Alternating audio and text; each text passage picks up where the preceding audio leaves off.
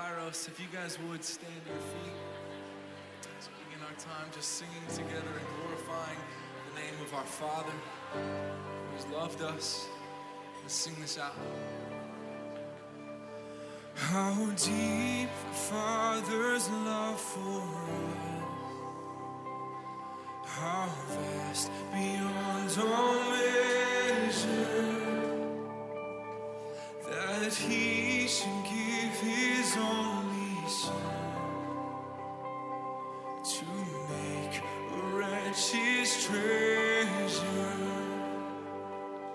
How great the pain of searing loss, the Father turns His face away, as wounds which mar the chosen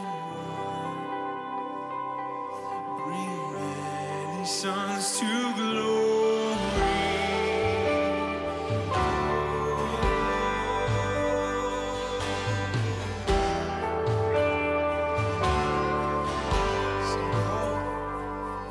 Behold the man upon a cross, my sin upon His shoulders. Ashamed, I hear my mocking voice call out among the scoffers. Oh, it was my sin that held Him there until it was accomplished. His dying breath has brought me life. Yes, I know that it is finished. Oh,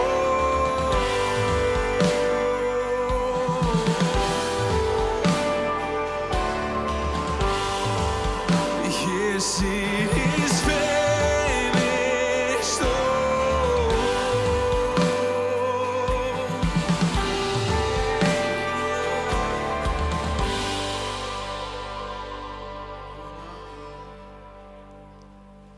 I will not boast in anything, no gifts, no power, no wisdom, but I will boast in Jesus Christ, His death and resurrection.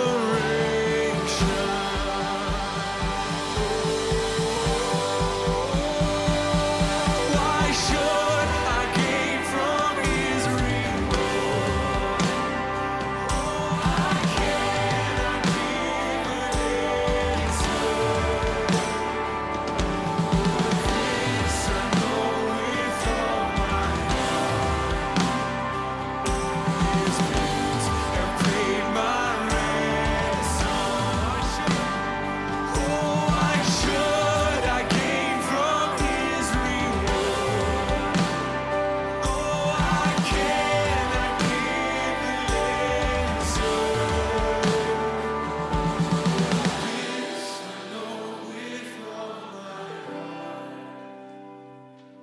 His wounds have paid my ransom. Yes, this I know with all my heart.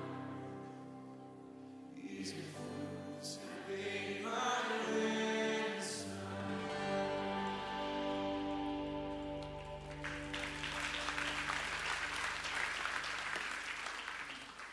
Well, good evening. Like Matt said, welcome to Kairos.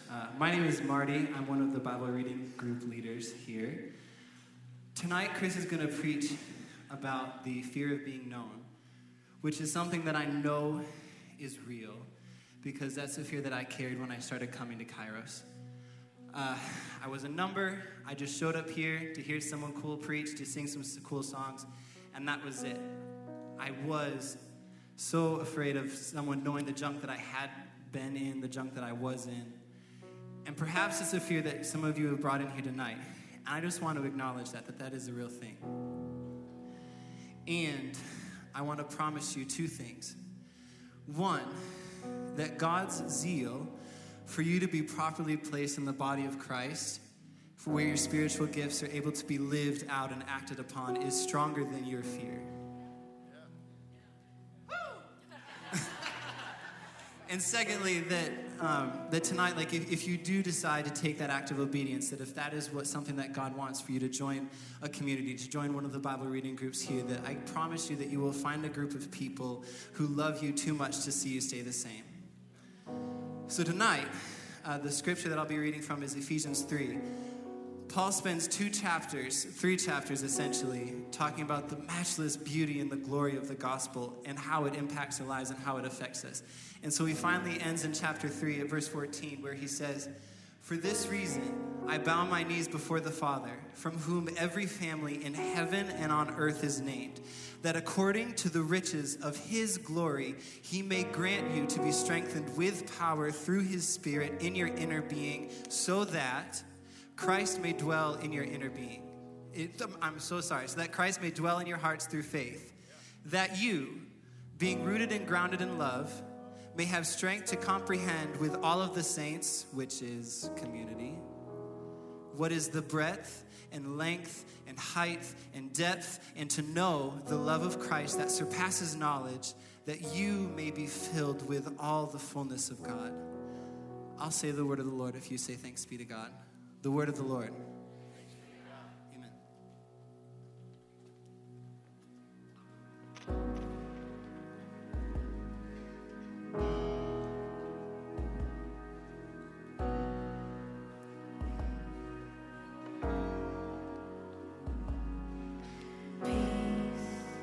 Bring out a peace. The storms surround me. Let it break. At your name.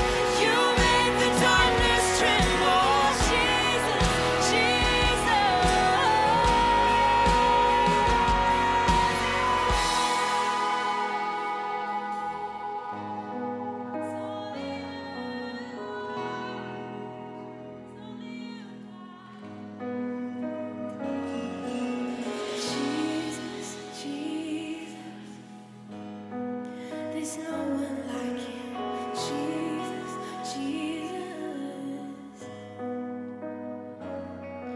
Your name is light that the shadows can't deny. Your name, it cannot be overcome. Your name is life, forever lifted high. Your name cannot be overcome. Your name is light that the shadows can't deny. Your name cannot be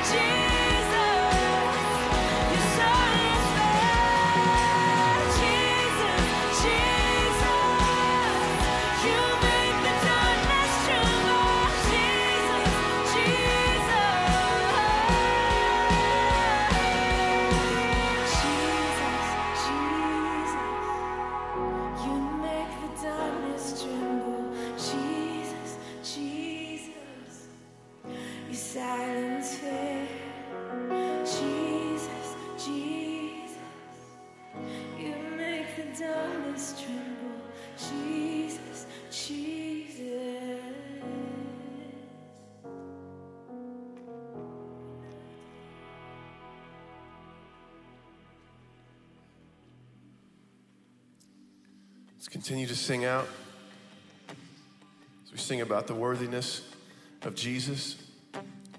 Essentially sing the gospel in this song. Let's sing this out together. Rumors of the Son of Man, and stories of a Savior, and holiness with human hands, a treasure for the traitor. No ear it heard, no eye it seen, the image of the Father, till heaven came and lived with me, a rescue like no other. Sing worthy, and you are.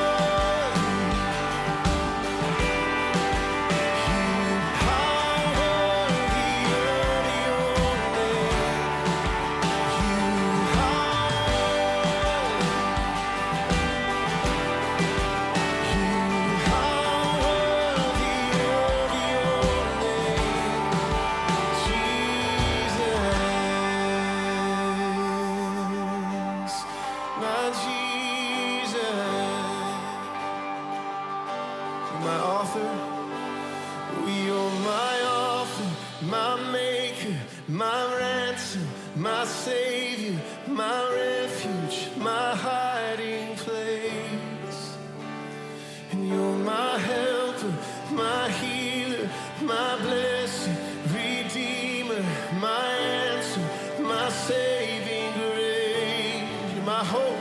and you're my hope in the shadows, my strength in the battle, my anchor for all my days. Yeah. And you stand by my side, and you stood in my place.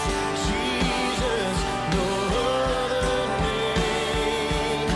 Oh, my Jesus, no other name.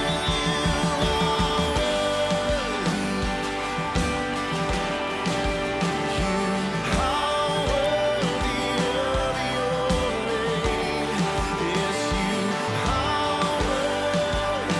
Yes, you are. Yes, you are. You are worthy of your name. Sing to him. You are worthy. Oh,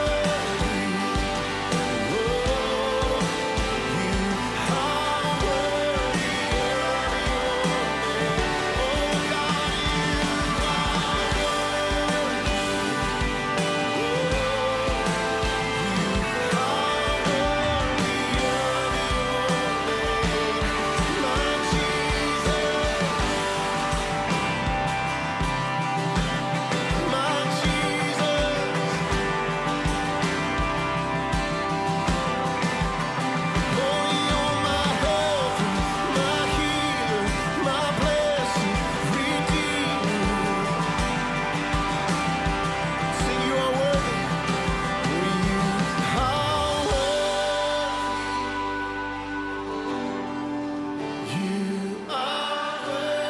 of Yes, you are worthy. You are worthy of your name, my Jesus.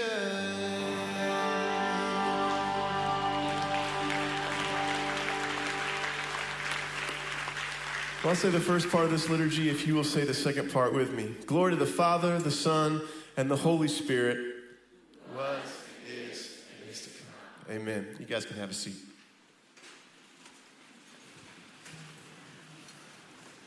All right. Thanks, Boggs. Marty, well done. You're good enough because you are a receptacle and transmitter of the gospel and glory and grace of Jesus. Love you, buddy. You hooped yourself, which is what makes me love you even more. Outstanding. Good evening. I'm Chris. Oh, I almost forgot. I'll say bless the Lord. If you say, oh, my soul, bless the Lord. Bless his holy name. Hey, I'm Chris. I'm the pastor here. I forget my opening line sometimes. But I do remember that this place, this ministry, and this church, we want to be the kind of people who can engage the whole person with the whole gospel anywhere, anytime, with anybody. I don't know about you. That's challenging to me in my own life. And in fact, I have a lot of fears that surround it. Will I be ready? Am I equipped? Do I have the right things to say? Did I make the right reaction? Did what I just do disqualify me from doing those very things? And so one of the reasons we're in the middle of a series called Fear Not is we're just taking a look at some of the common human conditions of fear and anxiety that we find ourselves in. And as Marty said tonight, we're going to talk about the fear of being known.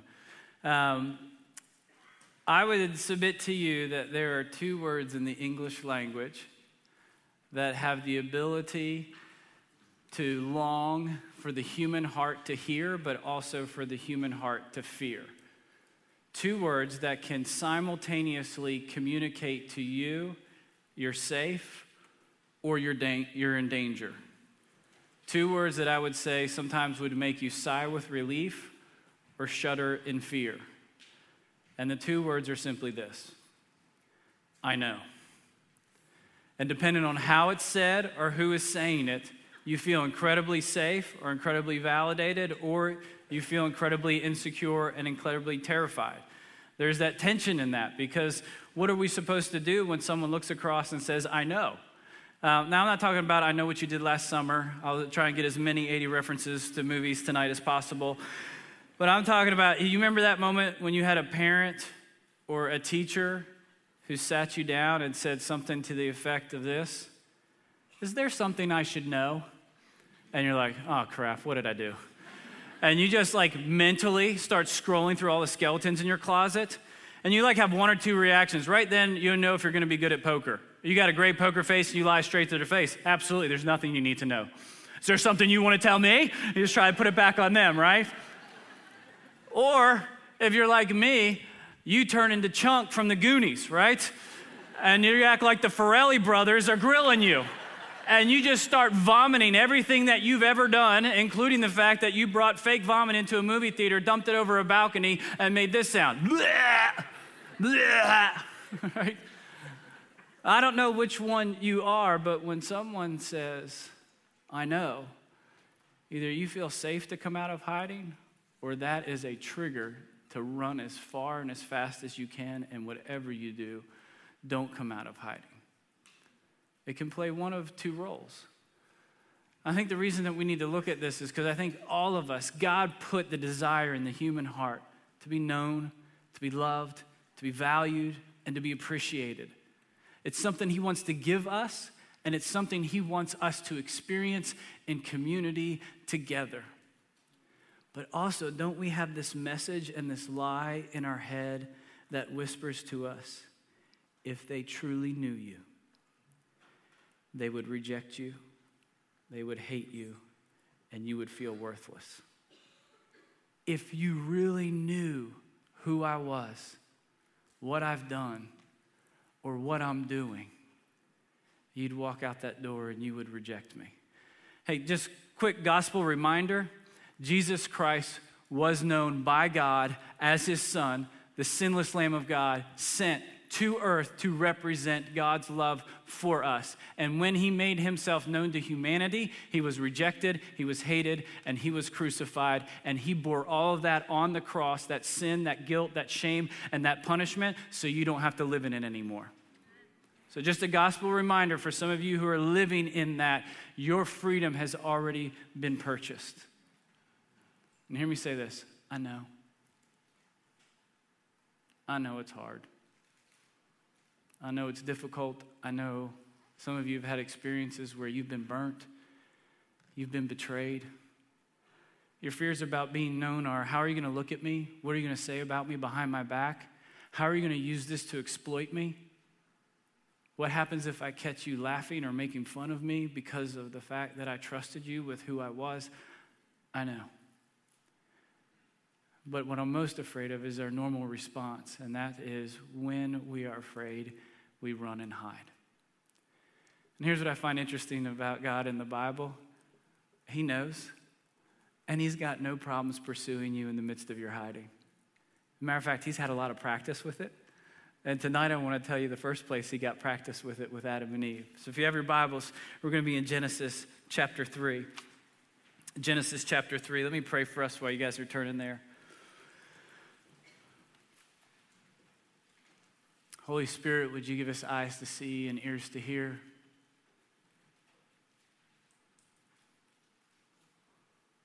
Jesus, some of us are hiding, and we're running, and we're afraid.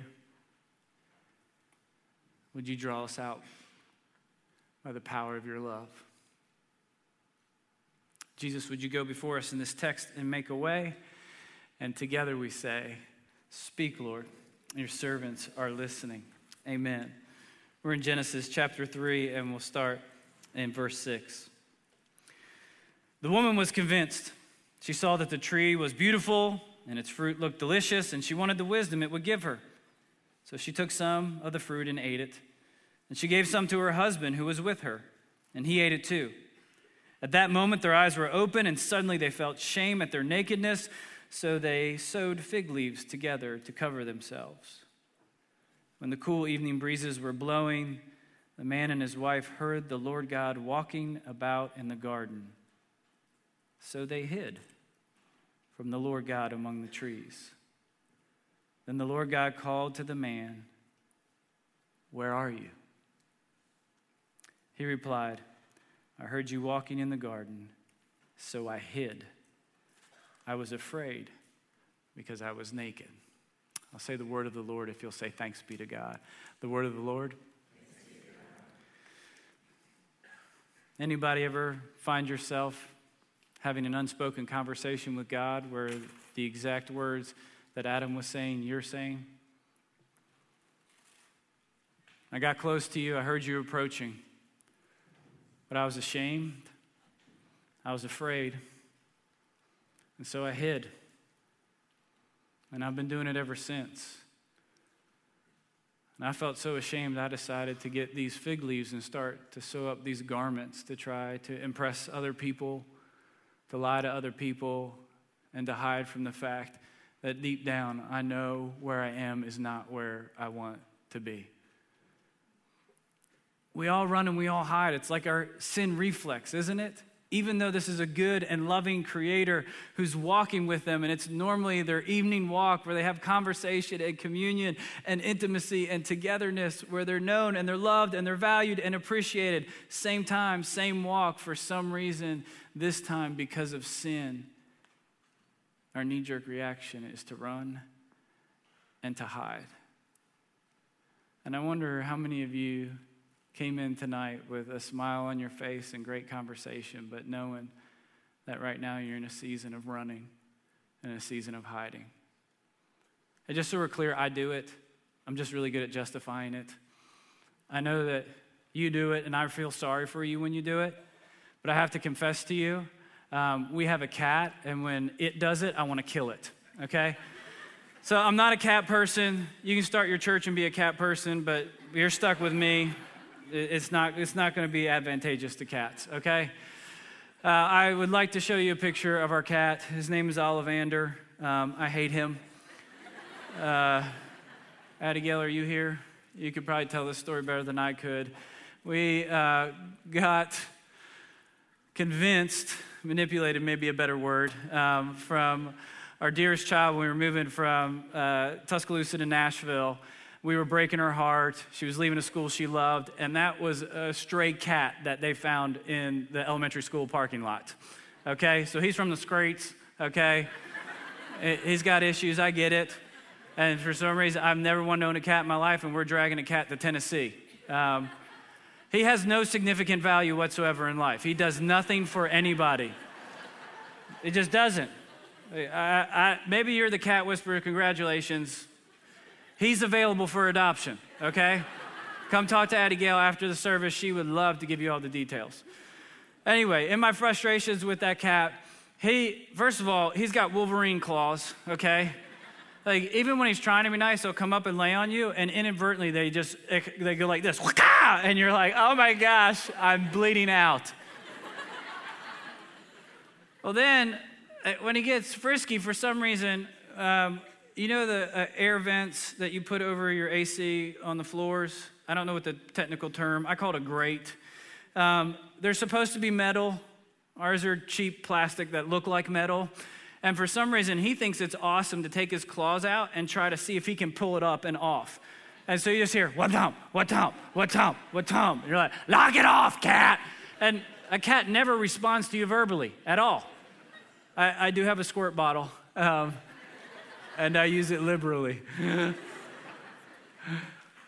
One time, he gets the grate all the way off, and he's just staring at it. And I'm like, don't you even think about it, bro. Don't go down there. Don't.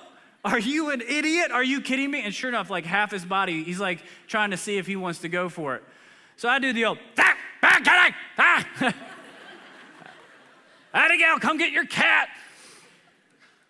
Sure enough, we're hanging out one night, and kids and wife come running in. Ollivander's trapped in the vents. He's finally done it, okay? And we're walking over to the hardwoods, and you just hear, ow, ow, ow. And silently I said, thank you, Jesus. Let him die. Like, it's problem solved. Like, we can go out for dinner and a movie, come back, and hopefully he'll have frightened himself to death. I'll get a shop vac and get those remains out when they start to stink. I got a plan to execute it, people. All right? I'm like, sweet. No, we've got to get Ollivander out. We've got to get Ollivander out. All right.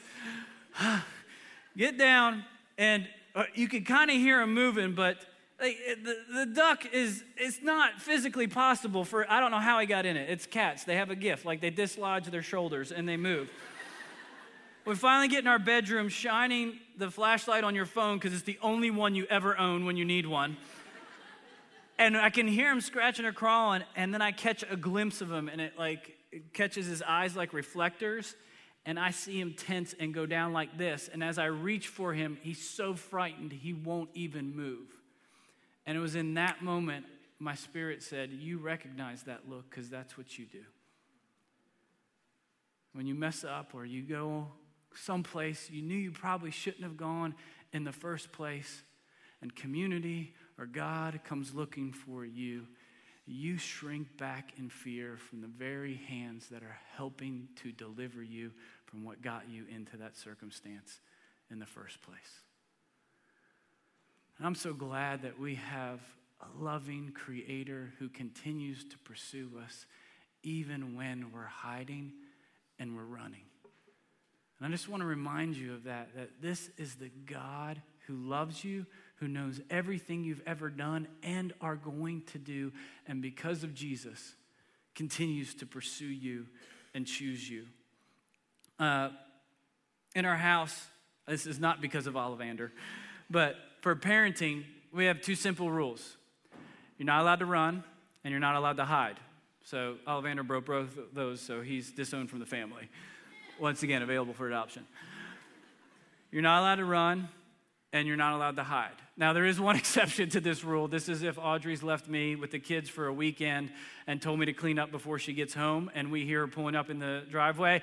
Everybody run! Hide all the mess! Hurry! Quick! Thank you. It's awesome. Other than that, as parents, we want our children to become who God's intended them to be. And we're going to use all the power, resources, love, and forgiveness that we have at our disposal to help them become who God's intended them to be. The only thing that gets in that way is when they run and when they hide. We have not moved, but they have denied themselves their accessibility and the acceptance of our power, our love, our forgiveness, and our resources when they run and when they hide. And I've told them this. Here's also the other guarantee. When you run and you hide, I'm going to run after you and find you in your hiding space. Because I love you. And that not only means comfort, that means confrontation. Because this is what we've agreed on, to be who God has called us to be. My question for you tonight is, what are you running from?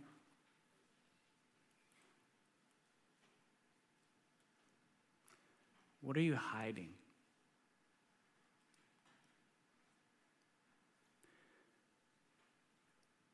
Think about that one thing that if someone else knew, you would be mortified. That you've spent your life going, I don't want anyone to ever find this out about me, because if they do, they'll reject me, they'll hate me, and they'll never look at me the same. And even as I'm talking, you're trying to put a triple padlock on your brain going, don't go there, don't go there. We've worked really hard to repress that and forget that and deny that. You got it? Now turn to the person on your left or right and tell them what that is real quick. Just kidding. You're all like, I'm not listening to you anyway. I've been running mentally and hiding from you all night. Do you sense that fear? Just the fear to think about it, and then let alone acknowledge and confess it to someone? But also think about the type of freedom that lies on the other side. I know it takes time. I know we have to be wise and discerning, but I think some of us have been so wounded and so guarded in the past that the very thing that you were trying to protect, you're now killing, and that's your true self. I don't know about you. Some of us, it's kind of easy for us to acknowledge, hey, we're prone to run and hide because God has given us the gift of obvious sin. Shame and guilt, no problem. We got it in spades, all right? We know, absolutely, the things that have been done to us and the things that we've done to other people, we are embarrassed, ashamed of, even disgusted by. And we know that sometimes our default is to run and hide, so we put up systems and structures and people to remind us, hey, don't let me run, don't let me hide, ask me if I've lied to you, okay? Because I know myself, and if you're going to get to know me, I'm going to need questions like that in the midst of all this. I think Dietrich Bonhoeffer was a German pastor and theologian around the 1940s and 50s. He did a lot of movement against the Nazi regime, which, by the way, when he came over to America to study, he had an African-American friend take him to the black church, and he fell in love with Negro spiritual songs, and he finally saw the Bible through the lens of the oppressed. He called it From Below. And it was once he learned that, he went back and saw the fascist regime rising and started to actively try to thwart Hitler's plans. And so he's creating this kind of community around him. He called it the Confessing Church, where we're going to agree on these things. And even in that midst, the church still had problems acknowledging that sinners sin. Here's what he said. The pious fellowship permits no one to be a sinner. So everyone must conceal their sin from themselves and from the fellowship, running and hiding. We dare not be sinners. Many Christians are unthinkably horrified when a real sinner is suddenly discovered among the righteous. So we remain alone in our sin, living in our lies and hypocrisy. I don't know about you, I ain't got time for church like that. I got time for people who are telling the truth. I'm not afraid of sin and sinners. I'm afraid of pious fellowship where no one is permitted to have access to the healer of their disease, the cure of their shame, and the liberator from their prisons. I want to be in a place, not where that's permission to go on sitting that grace may abound, God forbid, but a place where you're vulnerable, available, and responsible, and you come and you look your brothers and sisters in the eyes and go, I don't want this anymore, and like a dog, I may return to my vomit this week, but I'm coming back to this table, and I need you to ask me those questions once again, because my default is to run and hide, but I know when I do, I'm not who God intended me to be, and I betray the very gospel under whose banner I find my salvation. Amen. You don't have to run. You don't have to hide. Now, for others of us, it's a little bit more difficult, isn't it? Once we kind of start getting going in this Christian game, we're pretty good people, right? We don't struggle with those bad sins that those people do over there. 9 times out of 10, we get in a small group just to feel better about ourselves. You're like, woo-hoo! I'm A-okay because I'm so glad I don't struggle like so-and-so. Oh my gosh, how does the Lord love that person? Most of your prayers start out to God with, you're welcome, right? that kind of deal. You're lucky to have me, all right? And you wouldn't go so far as to say that, but you kind of pity and kind of judge other people who seem like they can't get their acts together. Especially if you never struggle with that brand of sin. There's kind of this, sorry about your luck. I hope the gospel's true because you sure do need it. I was reading a book by a guy, I totally forgot his name, Jim Hancock, okay? And he is talking about this propensity in his own life. Listen to what he writes. I was a peer leader, a card-carrying pastor, a husband and a father, and a sought-after speaker and author. I never drank, smoked, never slept with anyone but my wife, never cheated on a test, never shoplifted. You can see my record is quite clear, isn't it? Then he goes on to say, all of those statements are factually correct without being true at all, because I've never been tempted to do any of those things. I haven't been drunk or smoked, but I've been dangerously overweight because I'm constantly tempted to binge when I'm in sin or doubt, or angry, or sad, or for that matter, happy. Food is my drug of choice. I've never slept with anyone but my wife, but I've been lusty and sexually compulsive, and I'm tempted every day to return to that behavior. I've never cheated on a test, but I exaggerate, and I'm constantly tempted to lie, so people will think better of me. I've never shoplifted, but I've used my credit card to spend thousands of dollars on things I didn't need because what I was really purchasing was the emotional rush of buying stuff to ease whatever pain I felt at the time. And I'm still tempted to do that just about every day. I don't think I get any points for what I haven't done, because sooner or later, I've done everything I've been seriously tempted to do. Does that create a new awareness of the things that we run and hide from? And sometimes some of us have gotten really good, especially in religious circles, of hiding in plain sight. What are you running from? What are you hiding?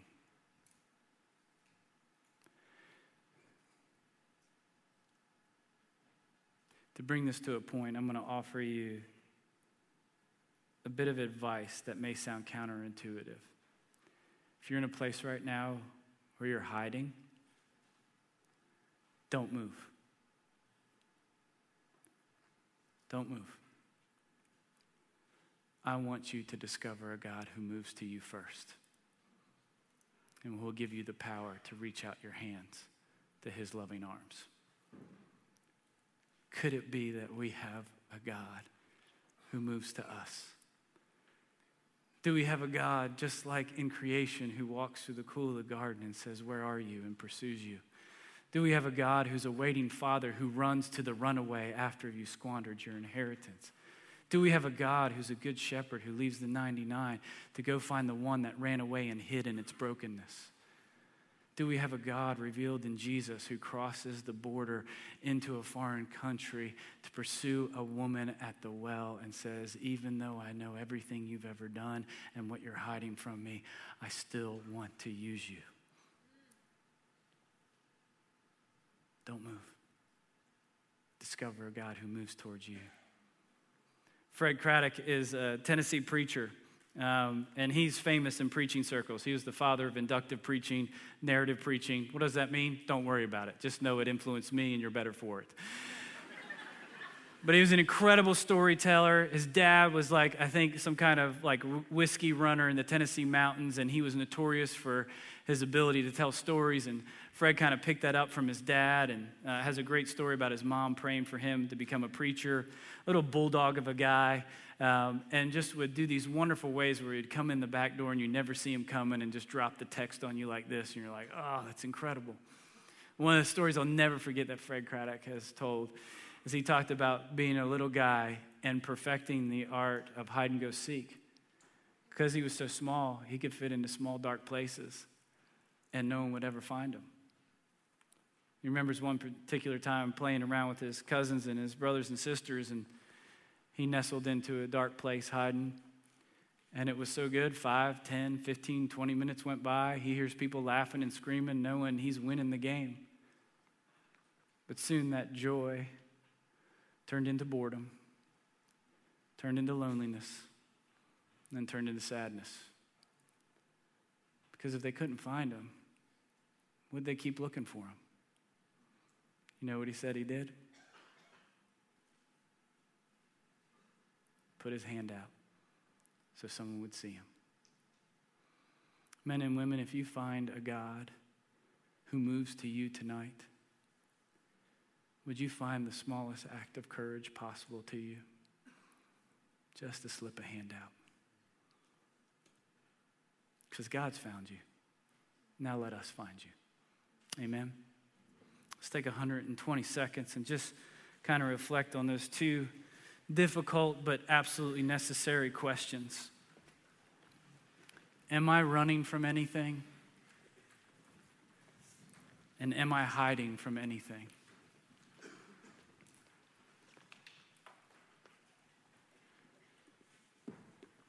Just pray Psalm 139, "Search me, O God, test my heart, see if there be any anxious way in me. Where can I run from your spirit?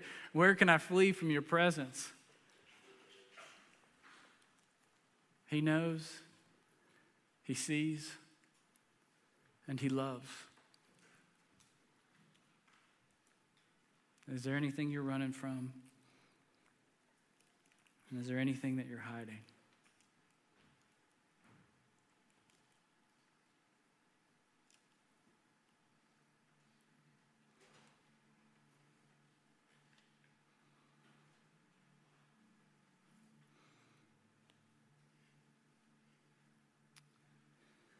May you picture a God who moves to you when you're unable to move. Speak, Lord. Your servants are listening.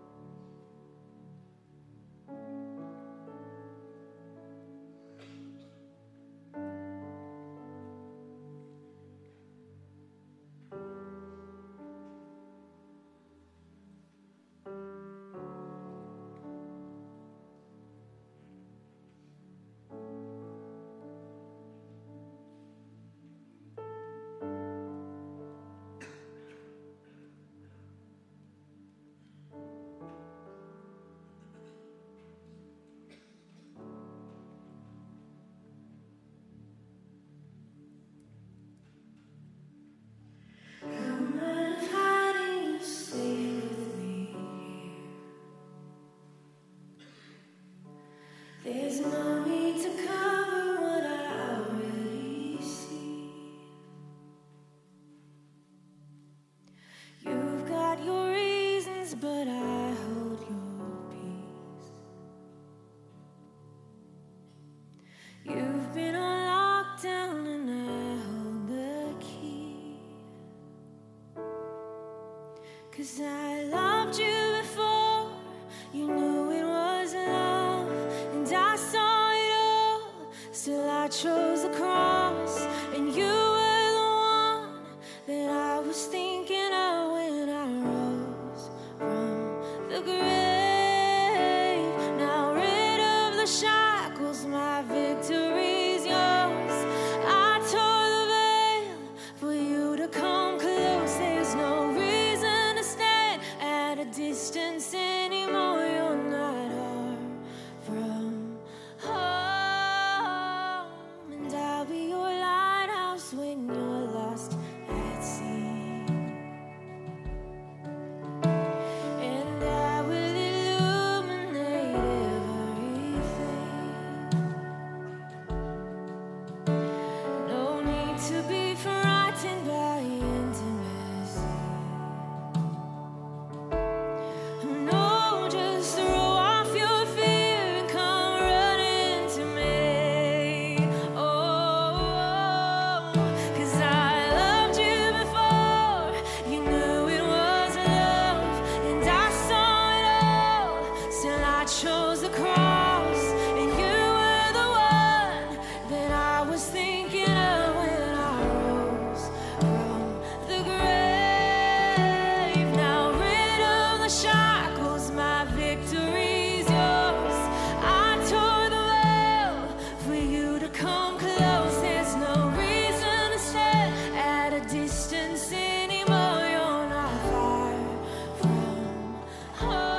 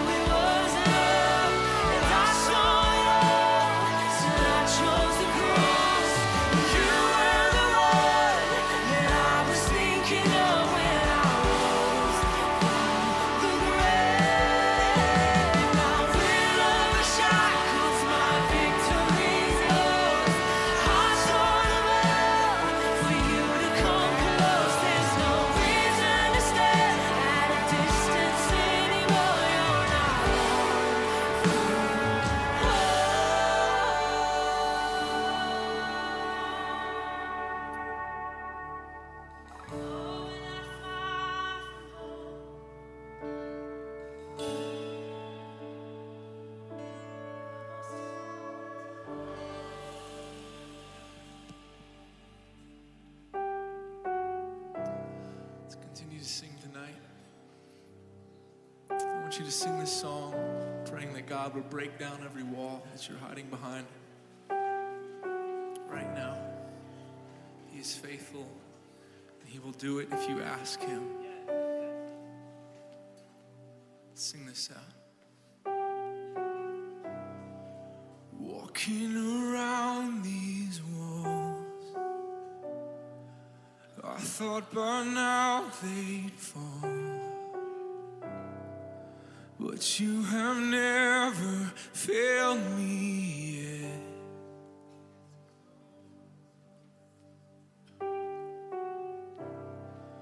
Waiting for change to come, knowing the battle's won, for you have never failed me yet. It's your promise. Your promise still stands. Great is your faithfulness, faithfulness. I'm still in your hands. This is my confidence. You never failed me yet. You never will.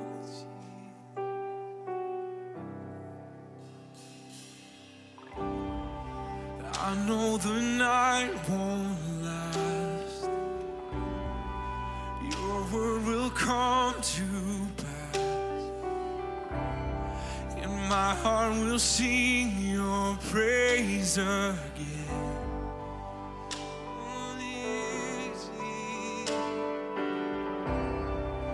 Jesus, you're still enough, so keep me within your love. Oh, my heart will sing your praise again. So your promise still stands. Great is your faithfulness, faithfulness. I'm still in your hands. This is my confidence. You never fail. Your promise still stands. Great is your faithfulness, faithfulness. And I'm still in your hands. This is my confidence. You never fail me yet. Never fail me yet. Oh,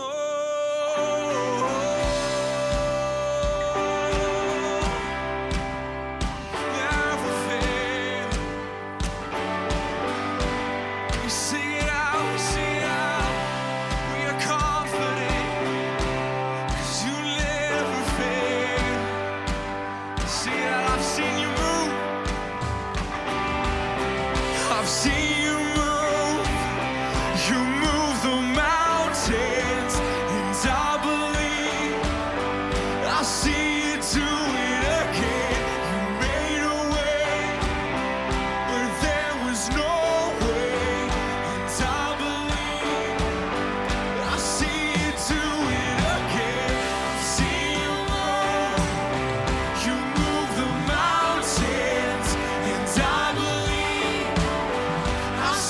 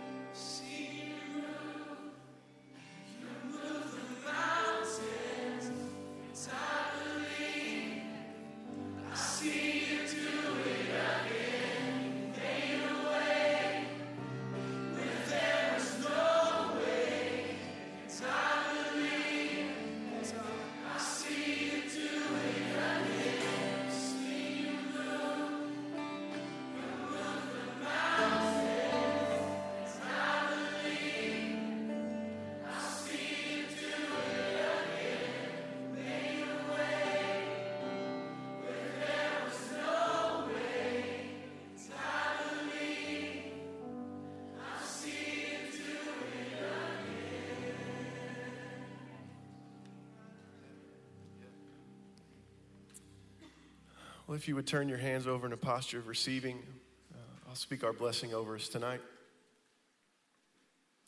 Lord, we are done playing hide and seek. We only want to seek you with all of our heart. We want to seek your kingdom and your righteousness. We want to seek the glory of your face and the guidance of your hand, and we are confident that you reward those who earnestly seek you.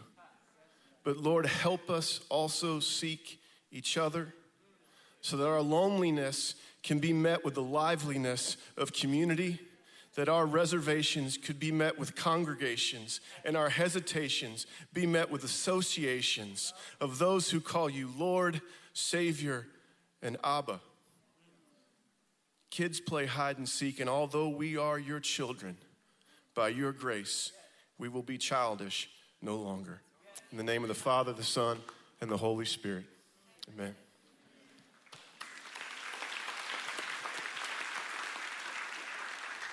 Well, that's the last time you'll do that. You guys can have a quick seat. It's so good not to be the only pastor in the room. Bless the Lord. Just want to let you guys know, I've said this before, I'm going to say it again. Get connected to community. If it's not with us, be where someplace that you trust. I will tell you this, and my wife can vouch for this. Being known by other people has been the single greatest gift in my life and the biggest agent of change for me becoming who God intended me to be. It's not possible without it. So I just want you to watch a quick video about how we do that, and then Captain Purdon will be up here to give us a couple next steps. He's very good at logistics. I just handle vision. Bible reading group, it's essentially a small group. You have about, 4 to 6 people, and you literally, there's no prep. You just open up the Bible, you read it together, and then you answer 3 simple questions about it, and then you walk away with some sort of challenge or something you can go home and practice. The clarity of how it was presented to me from being a non-believer, coming in to a place like this, on what actually is right, what actually is wrong. Reading the Bible in a group really helped from, like I said, not knowing anything about the Bible, Christianity, nothing at all. It will really open your eyes and show you just what God wants you to do, because it may speak to somebody in one way and somebody in another way. When I first moved to Nashville, I was actually in a really low place. I was really discouraged. I moved here without a job or with any certainty of what the future held for me. And I feel more stable whenever I have a community and people to lean on, and I didn't even have that. And so I felt pretty alone. I felt like God was pretty silent, and I felt just kind of a little bit lost, honestly, when I first got here. The need to lean on each other's gifts and abilities and not just try to do everything on my own. I struggle with trying to take on everything by myself. And in Bible reading groups, it's strongly encouraged to listen, hear everybody else out, and see what the Lord is teaching them, and seeing a different perspective even, and just seeing what the Lord is doing in them and being encouraged by that. It takes a little bit of bravery at first. Sometimes you may just have a text contact and you may be walking in blind, or you may know one other person. I just would encourage that person to take that step or that act of bravery, to walk into a room not being sure of what the group is going to be and trying it out, because in the end, you won't walk out feeling like you're alone or having to be brave. If things aren't going quite the way that you want them to go, or not at all the way you want them to go, there is hope. God loves you. God loves you so much, and I want everybody to know that even if you've never prayed to God, even if you've never read the Bible, if you don't know anything about it, people here will show you how to do that. Just give it a shot.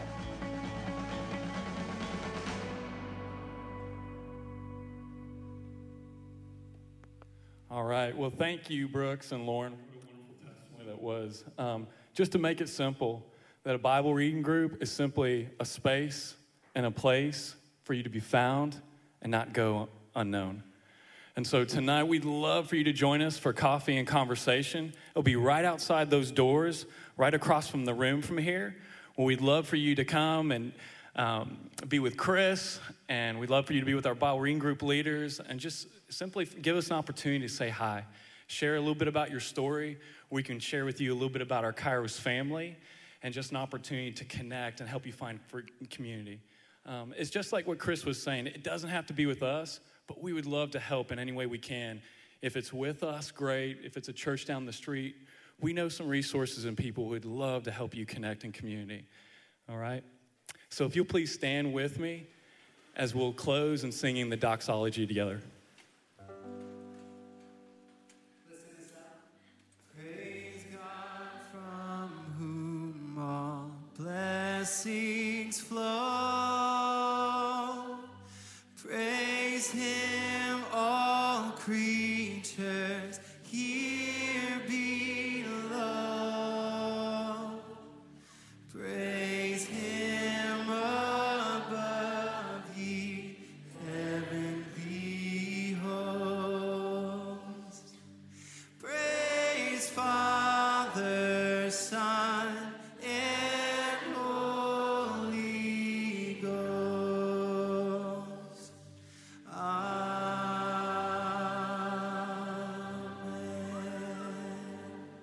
Go in grace and peace to love and serve the Lord. We'll see y'all next week.